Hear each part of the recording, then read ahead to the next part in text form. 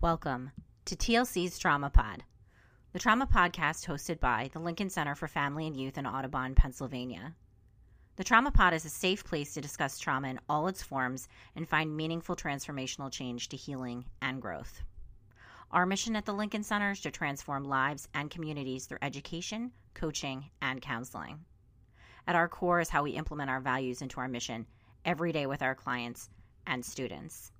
We utilize 4 core values: authentic engagement, meaning-making, personalized support, and stimulated curiosity.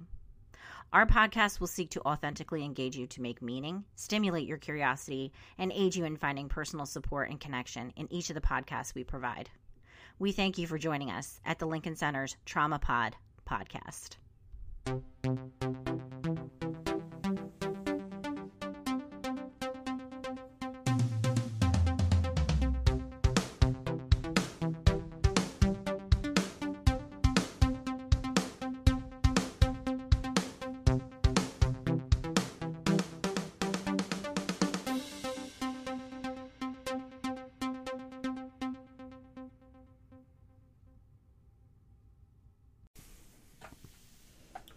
Thank you for joining us today. My name is Amy Scroggin, and I'm joined by my distinguished co-host, Eric Scroggin.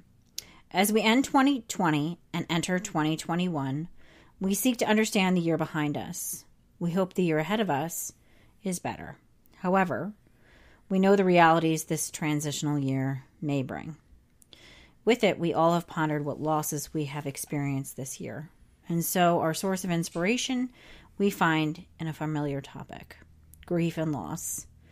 December 2020's podcast, our last of this year, is appropriately titled Losing It, Exploring Grief, Mental Health, and a New Year. We begin, as we always do, with our set of intentions that help us gain focus and develop structure to our thoughts. Our assumptions. Number 1, things will work out because I have the ability to handle difficult situations.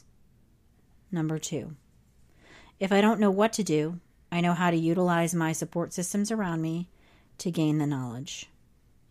Number 3, if I am unable to obtain the knowledge from others, I can learn, though it may take time. Number 4, I am a fallible human being. I forgive myself for my humanity and allow myself the grace to learn in order to gain success. Number 5, laughter in trying times allows us to continually forgive ourselves and others. And number 6, the only way to fail is to give up. So today we'll be discussing loss, grief, mental health, and a post-2020 new year and what that means for all of us. Eric, welcome. Thank you for having me. So as we discuss this topic, I thought that we might go into the 5 stages of Kubler-Ross's grief. Are you familiar with this? Yeah, Elizabeth Kubler-Ross, who is no longer with us, was a Swiss-American psychiatrist, and she sort of conceived that everyone who experiences loss, specifically sort of in the death realm, go through these stages. And of course, it's important to note up front that the stages aren't necessarily in any particular order. Right. I think the way that they're described typically is like a quote-unquote normal course. But people jump around these phases. And the last phase is almost always sort of the last phase, which is getting to move past the moment of grief and the difficulty that comes with it. Right.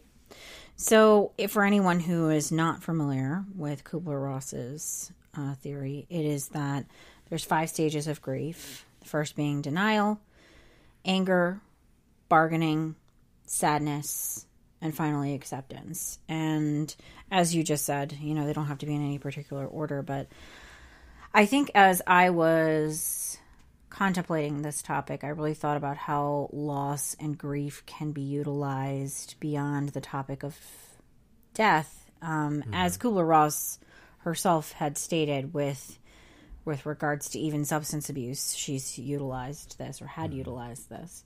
And I was really just thinking about how this applies to all of us during a pandemic, a time where there has been a lot of loss, Right. and what that means to all of us. And not even just on a broad topic, but more of a narrowing down what this really has been for us this past year, and how we can apply this grief and loss perspective to what we've been through in 2020. As far as denial is concerned, I remember at the very beginning hearing the word staycation. Did you hear that word a lot at the beginning? The idea that, we were home for a couple weeks, and calling it a staycation was, hey, we get to be home from work, but we also are doing work, but our kids are home, and almost as if it was some kind of intermittent vacation of sorts. Yeah, it probably will depend on where our listeners are tuning in from, whether it be a different state or another country. But here in Pennsylvania and the U.S., I think the attitude kind of right away was we're going to take these 2 weeks and we're going to kind of just play it as we take it. And after that 2 weeks, we'll see where we go. So I think the attitude, at least that I got the impression of right away, was that people are saying, well, this is only going to take 2 weeks for us to manage and understand, and then we'll kind of move forward. Right. And so when you talk about denial, some of it, of course, is what's been presented to you and how you respond to that. And some of it is sort of, this moment of saying, is this really as bad as I worry it's going to be? Sure. Or is it going to be okay? Sure. And the notion being, of course, that's the majority of us. Many essential workers and people who still had to be out on the roads didn't have a staycation, and some jobs didn't have that right at the very beginning. But I think there was a large push, as far as schools were concerned, everybody needs to be sent home for those 2 weeks. I remember my son getting off the bus and saying, I guess school is canceled, Right. and thinking like, oh, it's kind of exciting, but also scary, at that age, and everything. But just the notion of what denial really means, I think we hear the word denial and we think, somebody who is not grasping reality. But I think when you're actually in denial, it's much different than that. It's not, the reality around you is one that you understand, and it's not something that is so obvious to you. When I think about denial, everyone's had this moment in their life where they broke something, or that something snapped, or something came off the wall, or whatever.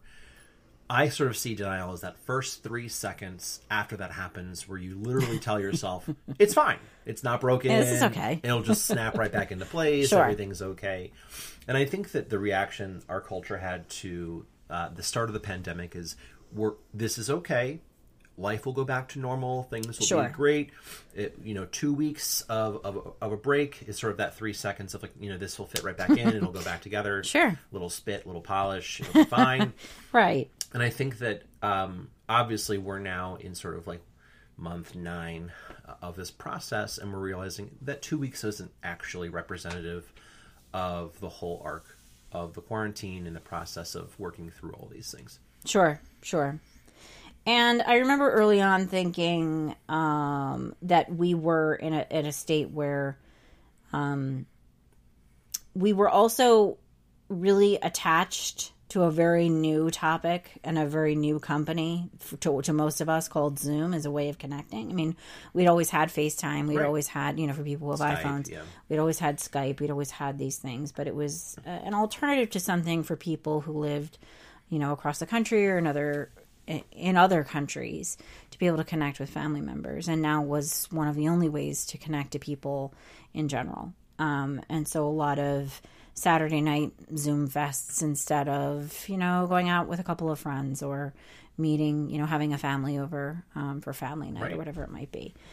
And that was still sort of like a placeholder of sorts during that denial phase of it's still a way for us to do these things without doing them, right? Yeah. And then I feel like quickly we moved into sort of an anger phase. Sure. Which you could say that. I think that many people are still in. Mm-hmm. I would agree. If I were to to categorize that. I think that there's a lot of people. I think there's actually a lot of people still in the denial phase of this, if we think about it. And we could get into sort of what parts of this people are in denial about. Sure. Or what have you.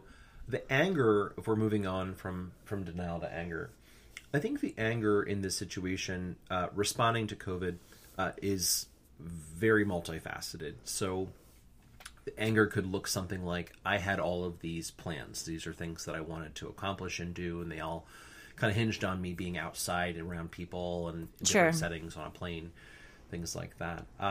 That's the anger at I'm frustrated that this was taken away from me.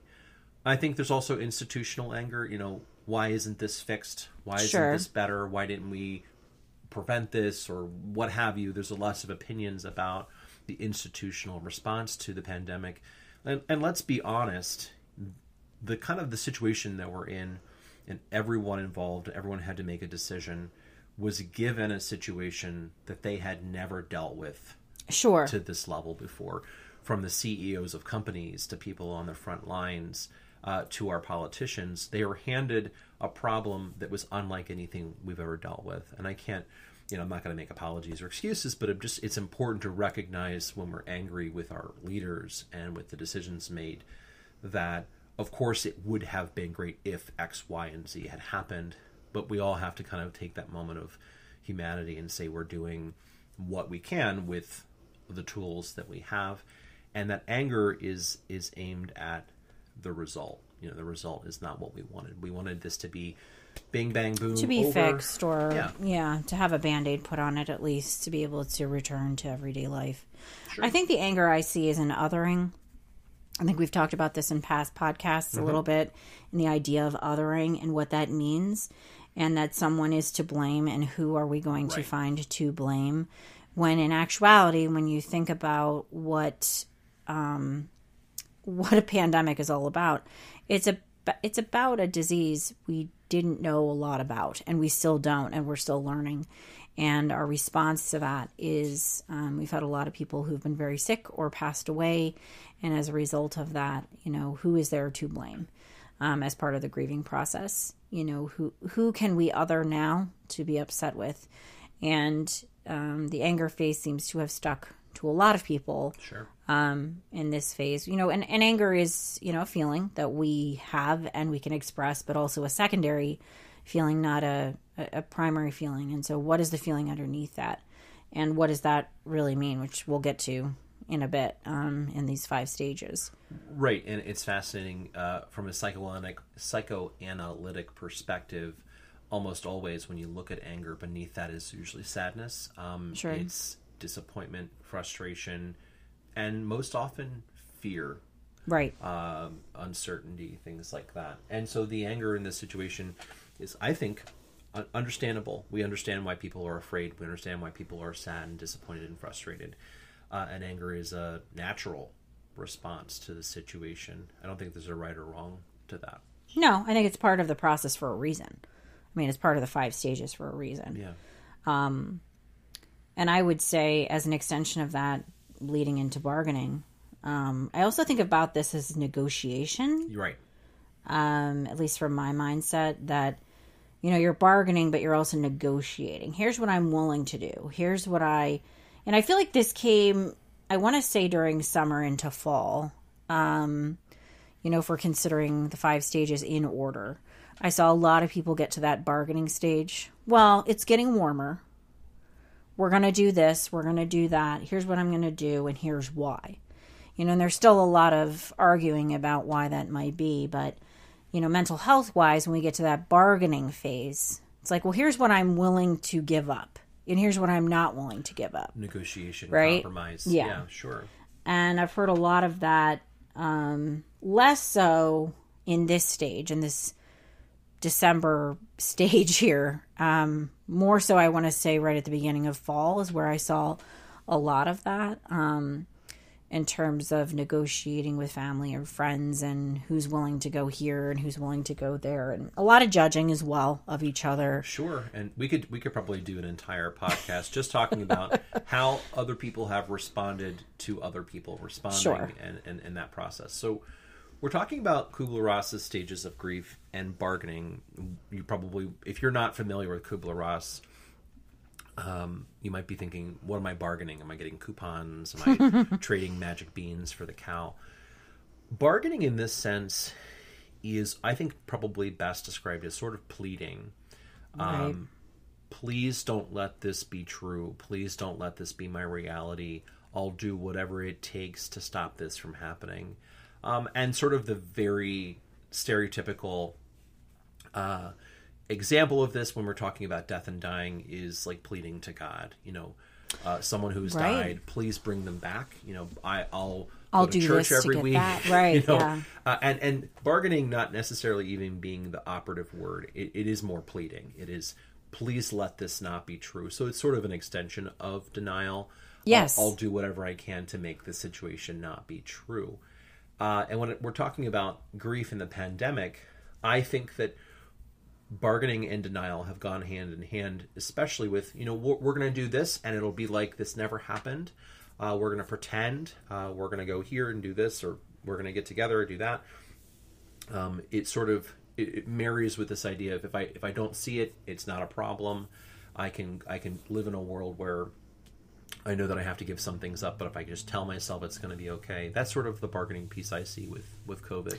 Yeah, that makes a lot of sense to me. I think the pleading part, really resonates as far as this. And really, as you were talking, I was thinking about these categories almost as if, if you conceptualize that grief is something like the Titanic, and we know about the Titanic that, when water entered the ship, there were compartments. And the idea that one compartment was flooded, and the next one was flooded, and the next one was flooded, was what began to sank the actual ship. What sunk the ship was the idea of each compartment flooding. And so if we're going to talk about compartments in terms of these 5 stages, being denial and anger, bargaining, sadness, and really acceptance, I think that's important to kind of pin at this moment as we're talking about this, as we get to the end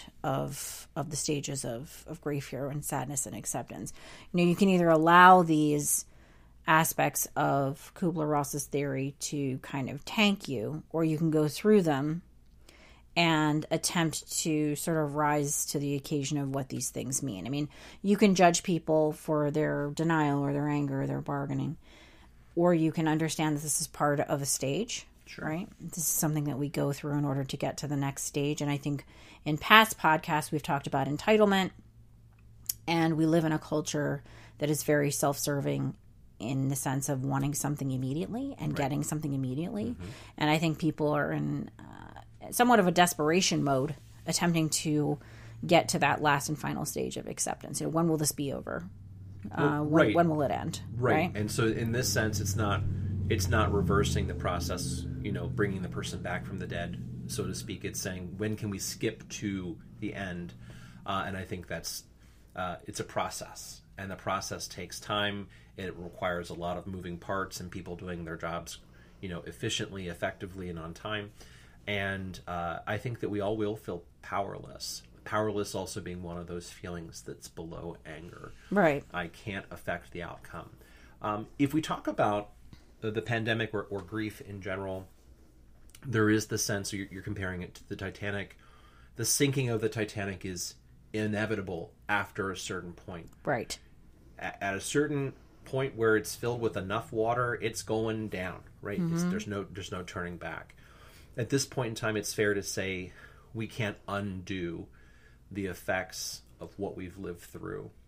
We can't unsink the Titanic. We have lost a lot. We've lost not just plans, more importantly, we've lost people. People to this deadly virus. And as of this recording, we're talking, 340,000 Americans that we have documented as being deaths related to COVID.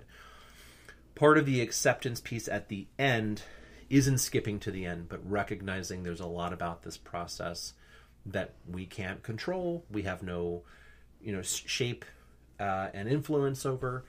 And it's important that when we're talking about moving through these stages of grief, not to skip the steps, not to jump to the end. And we've talked about this a lot of times with the therapeutic process in general. People saying like, "Well, I want to get to the, the breakthrough. I want to get Where's to the catharsis?" Yeah, right. And I think that this is definitely a situation, especially after it being 9 months at this point. We can't will or bargain the end to come any sooner. We recognize that. Right. We have to be patient with that, and also patient with ourselves, and patient with these stages. I mean, these stages, I stated that they were like the Titanic, although they are, in a sense, they bleed together. Yeah.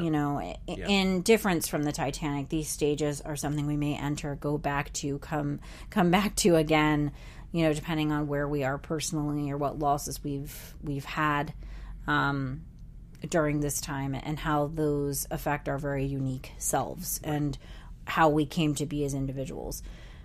And as we talk about moving into bargaining, I want to get into sadness, because I feel like this has been probably the most prominent that we've seen lately. At the time that we're taping this in December, the sadness that comes with what we have lost. Right. And one of our assumptions is about laughter. And how do you find laughter in a time of sadness? And I was thinking about this in terms of movies. I'm a very big movie buff as well, and you are as well. But I often think about the idea of Groundhog Day, the movie. And we talked multiple times at the beginning of the pandemic, you and I, about how every day seems the same. And in the movie Groundhog Day, every day is literally the same for him. He gets to relive the same day over and over again. And eventually he gets to the point where he says, this is never going to end. This day is always going to be like this until the end of time. And no matter what he tries, no matter what he does, it doesn't get to be a new day. And not until he begins to care about other people and focus less on himself and more on others does he begin to get closer and closer to that idea of acceptance, that he's accepted his reality, of moving past that into a new reality. And I mention that because I think that the sadness phase goes one of two ways. You sit, and there's a time to wallow and to be sad. It's an important stage of grief. But there's also a time to understand that, hold on to it, and move forward. Like, move forward past that sadness into an acceptance. And when do you feel like that will happen? As we're entering into a new year. What I've heard people say over and over again this last week is, I can't wait for 2020 to be over. And the truth is, we measure ourselves by many things. I mean, companies measure themselves by fiscal years. We measure ourselves by the year that we're in, and we celebrate the end of a year into a new year. Right. How do we celebrate a new year when so many people are full of sadness and full of loss and full of what this year took from them, understanding that this next year is going to be a transition year? I mean, we know that most likely most of us will not receive the vaccine until the summer. Or later, right? If you're not an essential worker, of course. Or later than that. So how do we transition into a new year, understanding that things may be somewhat the same? Right. There's sort of a trick in saying that 2021 will be the new year, when really it's going to be a lot of the same things. People look to the changeover from 31st of December to the 1st of January as an opportunity to say, all right, I'm going to start fresh. I'm going to take all of my opportunities, all of my strengths. I'm going to combine everything, and I'm going to be as successful as I possibly can. And what does that look like in a situation where you say many of your opportunities and many of your strengths are sort of hamstringed or held back in some kind of way?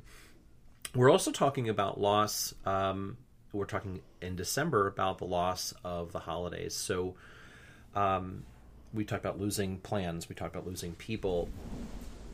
People hold on all year for Christmas or the other holidays. And I have friends I know who on December 26th, we'll say, all right, 364 more days till next Christmas. Sure. And so when you build up a time of the year as being sort of a catharsis and a relaxation and a coming together with people from out of town and things like that, it can be especially crushing for people to lose a yearly celebration of togetherness. And that's a very good point. It's a very good point. And you know what? One I skipped over, I think, because so many of us have discussed the idea of not being around family and not being able to do these things, and kind of, I think, hoping and believing that maybe by this time we would be able to do these things, or at least have that hope ahead of us. And hope is a very important thing. You and I discuss this quite frequently, the idea of living for the light in the dark at some point. And I think that many of us still need to do that moving forward. And New Year is an exciting time because it is a start over. But I guess what I'm addressing is the sadness that is still ensuing for many during this period of time. And the holidays, you're right. During the holidays, I often think of, again, a movie. I think of The Grinch. I think, as a little girl, I watched The Grinch a lot. I loved that movie. But just the thought process around what The Grinch says on Christmas, it came without boxes, it came without tags. Right. But they were all together. Right. That was the saving grace, was the Who's saving grace. And Whoville got to be together. They got to be together. Right. So the lesson of the year, usually at this time is, but we get to be together. Right. And this year we did not. And so the sadness that goes with that is quite consuming for many. Like you're talking about, no matter what holiday you celebrate. And so in a sadness period of time where, you feel like there is no end to something, how do you give people hope into a new year? Especially when there's been so much loss. You and I see trauma in our work all the time. And trauma, is a period of time that ends, but also sticks with you. Yes. What will we be looking into in 2021 when people are still reeling from some of these losses? Right. So, you and I we're sort of ambassadors for the therapeutic process. And so when we talk about these things, we have to be able to say we recognize the problem and we recognize, what are some of the solutions. It's important that as we sort of, kind of come out of the problem later on, whenever that tends to happen, there will be a lot of work I feel that people will want to do in saying, what just happened to me?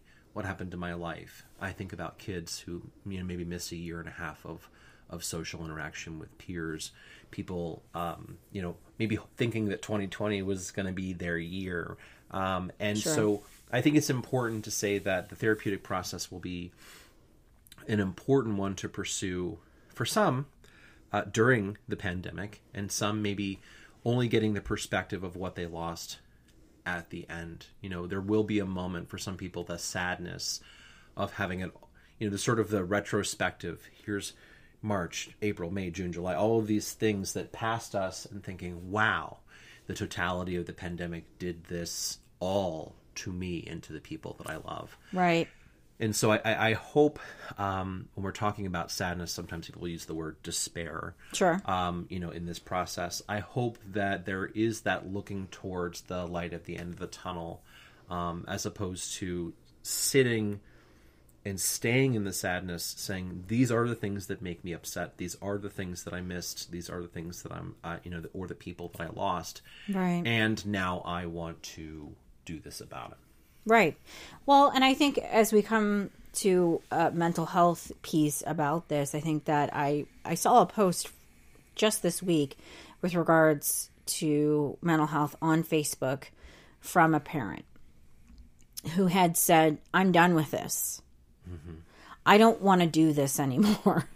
And it was a very eloquent post, but it was about how they genuinely feel on the inside, and what many months of this has done to them, like what they've collectively lost, like a little bit each month, and showing at the end what that really has yielded them. And when we think about generations before us, when 100 years ago, this has happened to, you know, our previous generations. Right. We think about the impact that had happened many years after that as well. Of course. And sort of desperation and feelings of loneliness and sadness, but also each one of these categories we can find someone in right now. Denial, and maybe anger. people, well after it's over, will be in denial that it ever happened, or people will still be bargaining, I wish I could get some of these things back. Right. Or even the sadness piece, and the reason I mention this in terms of mental health is with regards to the word fear. And, you know, people who have natural anxieties in a day-to-day living world pre-2020, we may be seeing a lot of agoraphobia after this. We may be seeing an enormous amount of depression. We know for a fact that domestic violence is on the rise, as well as homicidal ideation and suicidal ideation. So just, I mean, there's a lot of things that are going to come after this that I think that we will have to wrestle with as mental health therapists, but also as individuals. And I think my biggest question is, what do you think it's going to take? And this is a question really putting out into the world for us to take these losses and see what we've actually will have gained in acceptance. Right. When will we reach some of these periods of acceptance, or when will we begin to see people who have fully accepted this as a reality? Have we seen some of those? Have you seen any of them? Right. So we talked before a couple of episodes ago about toxic positivity. Right. And I'm sure there are people in this situation dealing with the pandemic who are kind of just, you know, grinning and bearing it and saying, gosh, isn't it great that we got to be so close to each other? Isn't everything grand? And I hope that the people who have come to accept the situation for what it is have been able to go through the different stages and have been able to experience the heights and the depths and everything in between, as opposed to just saying like, wow, you know, what a great year it was because we had these opportunities, which I'm sure there's a lot of silver linings. There's a lot of great things that people have been able to do. Well, and also actually I think what you're describing is denial. Because if you really, right, it's like a form of denial to immediately accept something. Like, oh, okay, this is great. You know, it was, here's all the blessings that we got from this. Listen, there are plenty of blessings that many people have gotten from this, being home and being able to have family time and those kind of things, the things that we may not be able to have experienced or appreciated. Some people may not have been able to appreciate prior to this.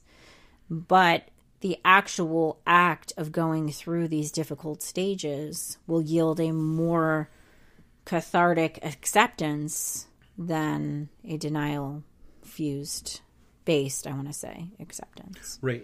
And again, one of the themes we've talked about before is the idea of letting the process unfold naturally.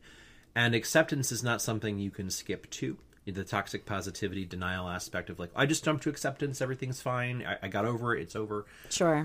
You know, we're recording this at the end of 2020, so it's not over. You know, there's a lot of things that are still have to unfold and happen. And I imagine when all of this sort of, you know, resolves and we get to move on with our lives, that might be the time that most people have accepted, you know, all of this, the different stages and gone through them all.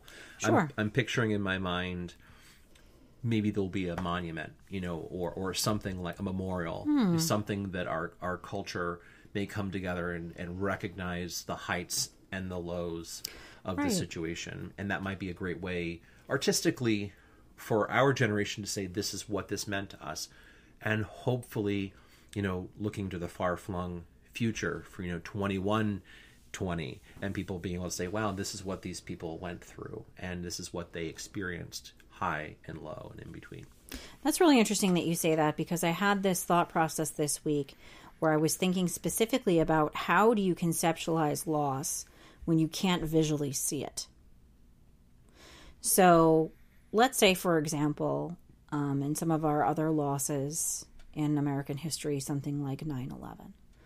Many of us who lived through that period of time have a visual of what that looks like in our head. We actually processed some of these feelings of grief and loss as we were watching these things happen. It's an historical event unlike any other because we have video evidence. We do, happening. Which is quite astounding and usually not something that many of us have ever experienced before, because either you have to be there Right.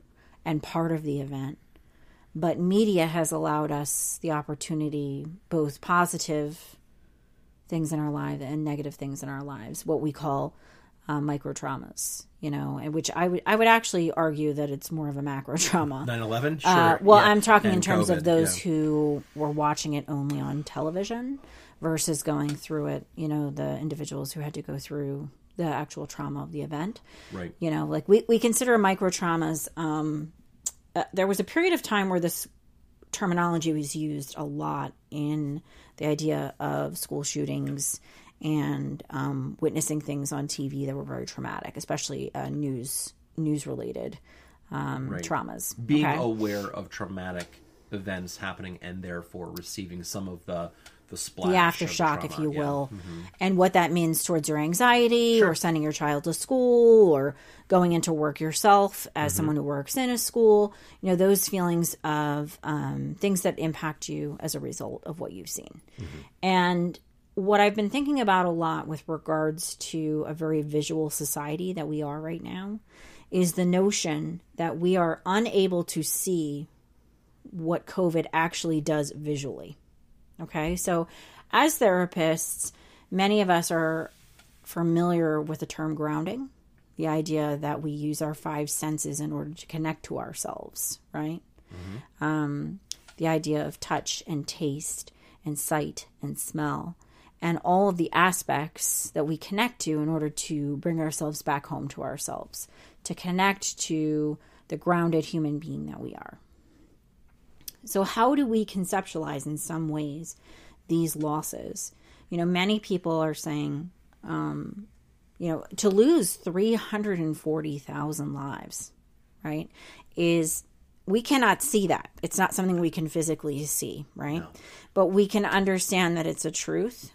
But the idea that many of us have had people pass away this year and you cannot go to their funeral, the reason that as a culture we have funerals, right, is not for the person. I mean, it is for the person, of course, but it's for the people who attend. It's for the loved ones. It's for the people to come to an aspect of closure, a feeling of understanding the gravity of the loss visually, to being able to touch each other tactically, Right. to be able to Becomes very real. to do all of these things within a period of time that allows us to properly grieve, right? What I feel as a therapist has been missing is that general notion of our humanity, the ability to connect as humans, the ability to understand and connect to those grounding pieces that allows us to understand loss and grief.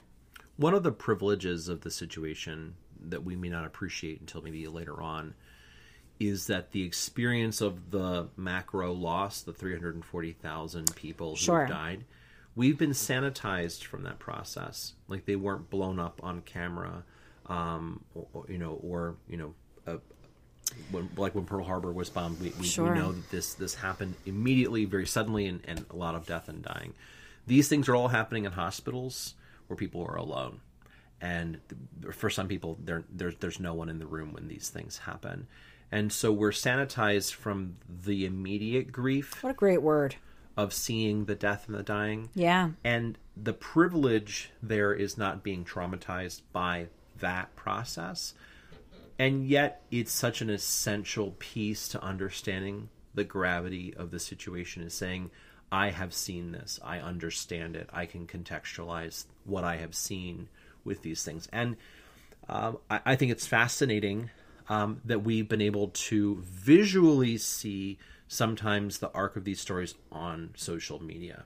Sure. So, and I'm sure that people listening have seen an example of something like this on Facebook or Twitter, where a person might say, went to a party, then they'll say, I got sick, and then someone later on will say, rest in peace, Michael, passed away, whoever, and it does sort of tell a story, again, removed, sanitized.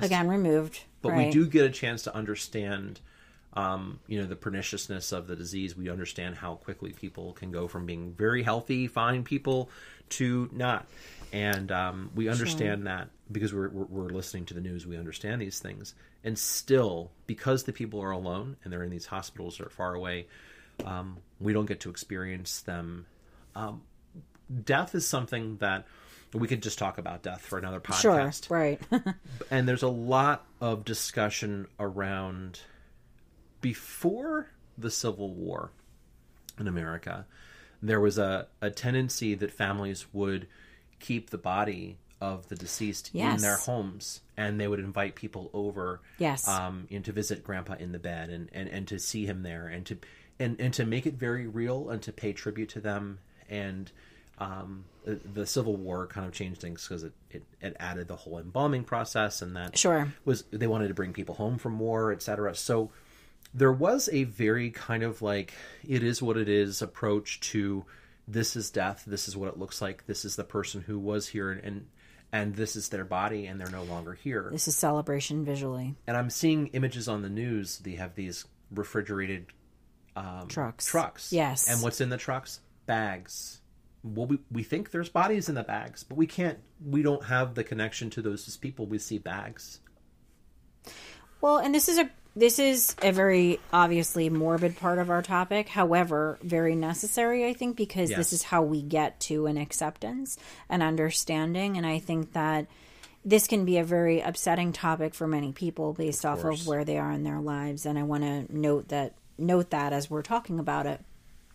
However, I think very necessary to move many of us past this sadness and to embrace the lives that we have. I know many people who've said, I feel like my life is on pause.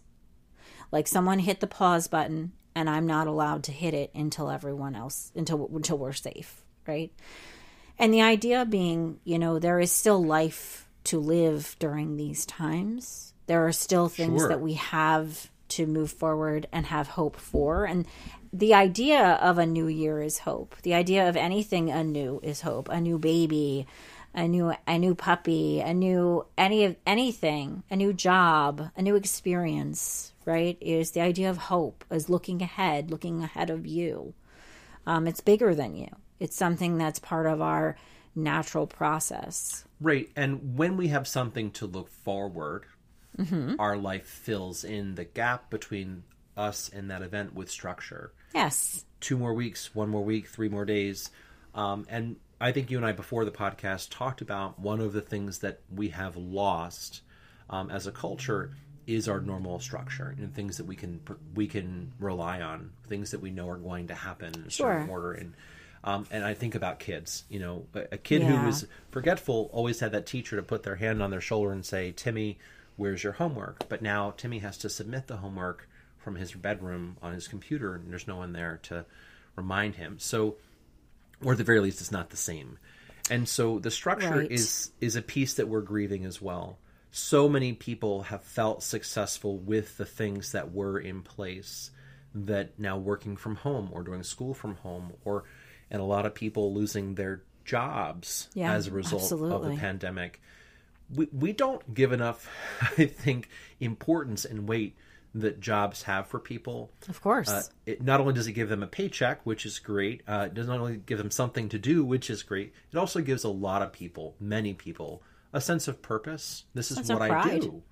This is what I'm good at. This is how I, feel good about my talents and my skills. Well, I think that I think you're 100% right on that, because I think that we forget the amount of pride that people get from work. I think that in general, most people want to be working.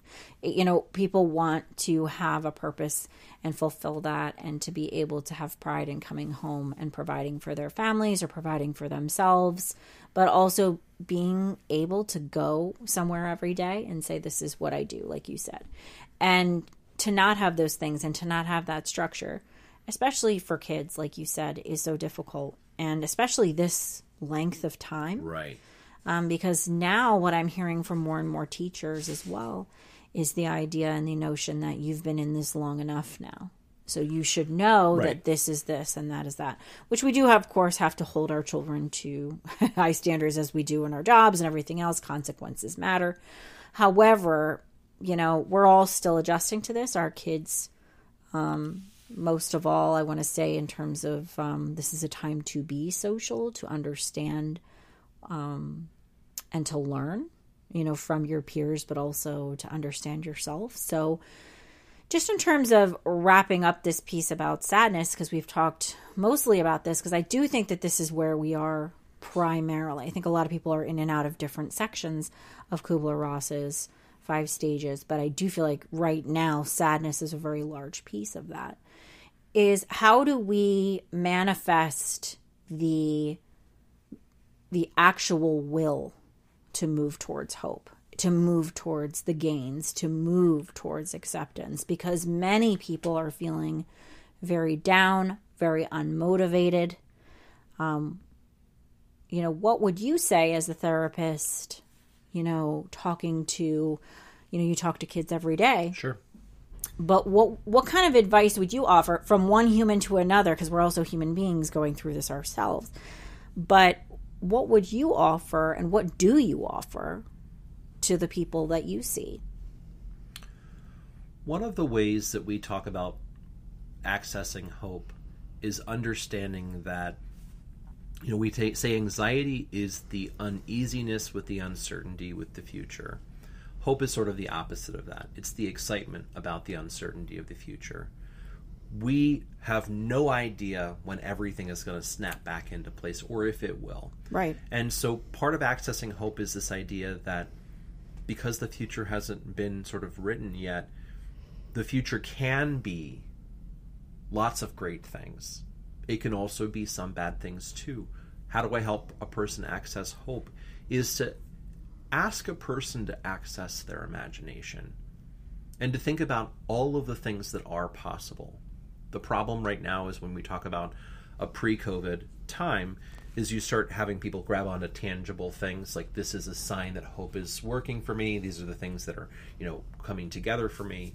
And without a resolution to this macro trauma, it starts to feel difficult to grab on to the treasure Sure. Of success.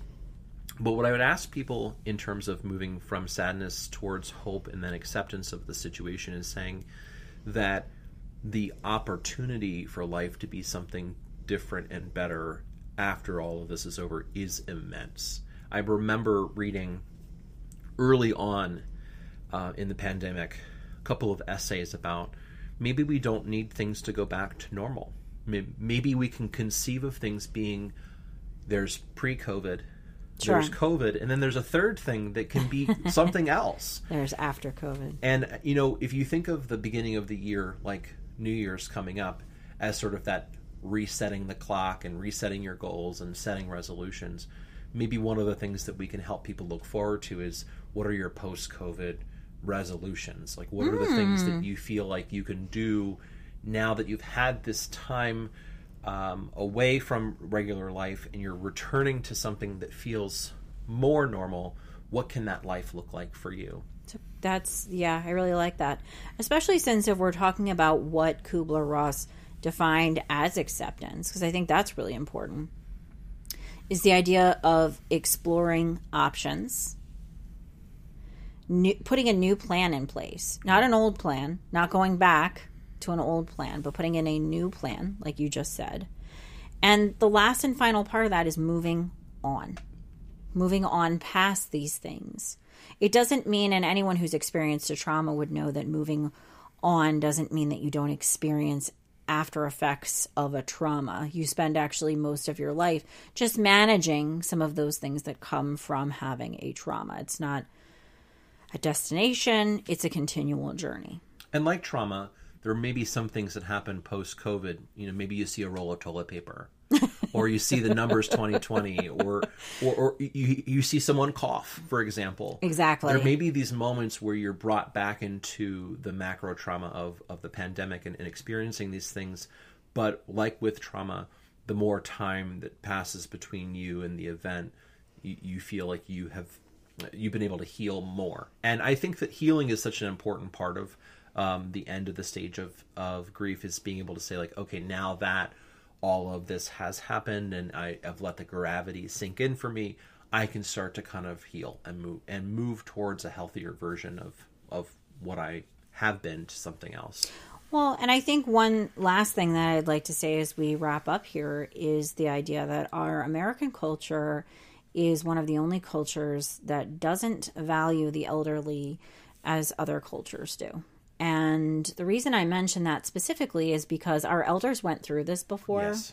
And we heard stories of everyone has one, but either a grandparent or a great grandparent who was different after the Depression, who was different after the pandemic, who was different after all of these things, and who kept cash in the mattress and didn't trust banks anymore, and, made sure that they had 50 cans of soup in the basement. And, we take those things as, oh, crazy old grandma or crazy old this or crazy old that. But the truth of the matter is many people use preparation as a way of managing their anxieties. And so many of us may find, moving forward that we have a stash, in our basement of food or things that we were worried about having, or, those kind of things. I think it's important that we honor our elders and we think about what we've learned and we move forward past that. We don't just take these lessons now and just forget them. Right. And I think that everyone probably had this moment at the beginning of the pandemic where they're wondering, what if there's no clean water? Sure. What if the food runs out? What if the toilet paper runs out?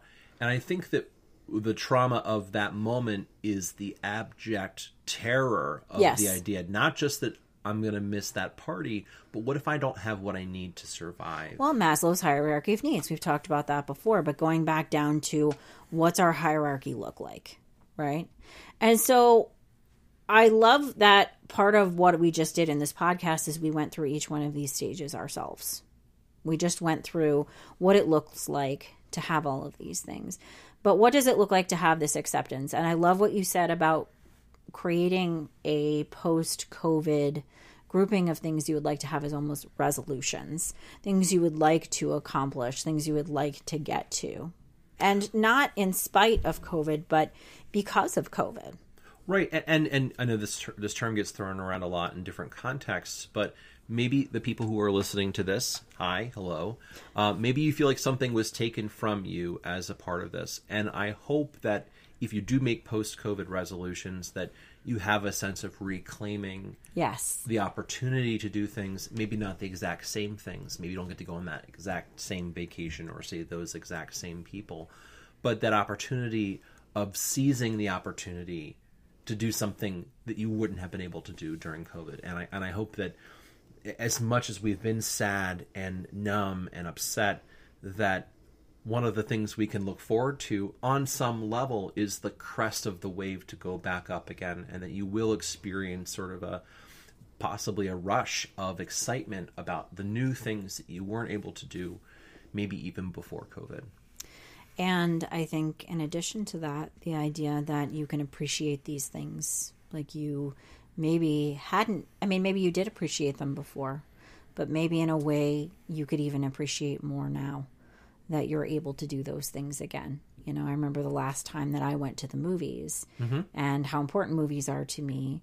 And I haven't done that in over 9 months, and what that will look like when I'll be able to do that again and how exciting that will be. So I hope that this discussion about Kübler-Ross helped you in some way to understand not only what you've been through, but where you may be in the stages, and sort of giving yourself the forgiveness like we talk about in our initiation of the beginning of this whole podcast, where we talk about our assumptions. Right. That you allow yourself the idea of humanity, and you forgive yourself for your transgressions, for your family's transgressions, for anyone else around you, and you find some semblance of peace during a very difficult holiday season, probably one you've never experienced before. Right. Maybe one of the positive things that will come out of this experience is being able to look to your left and look to your right and say, that person suffered, and that person suffered, and I suffered, and we shared something together.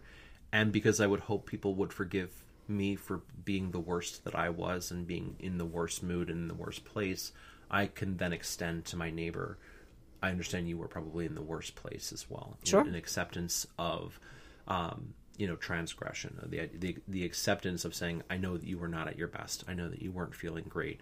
And it just so happens to be that the year that we had the pandemic for the United States was also an election year. There was political unrest. There was lots of things this year where we were comparing ourselves to our neighbors.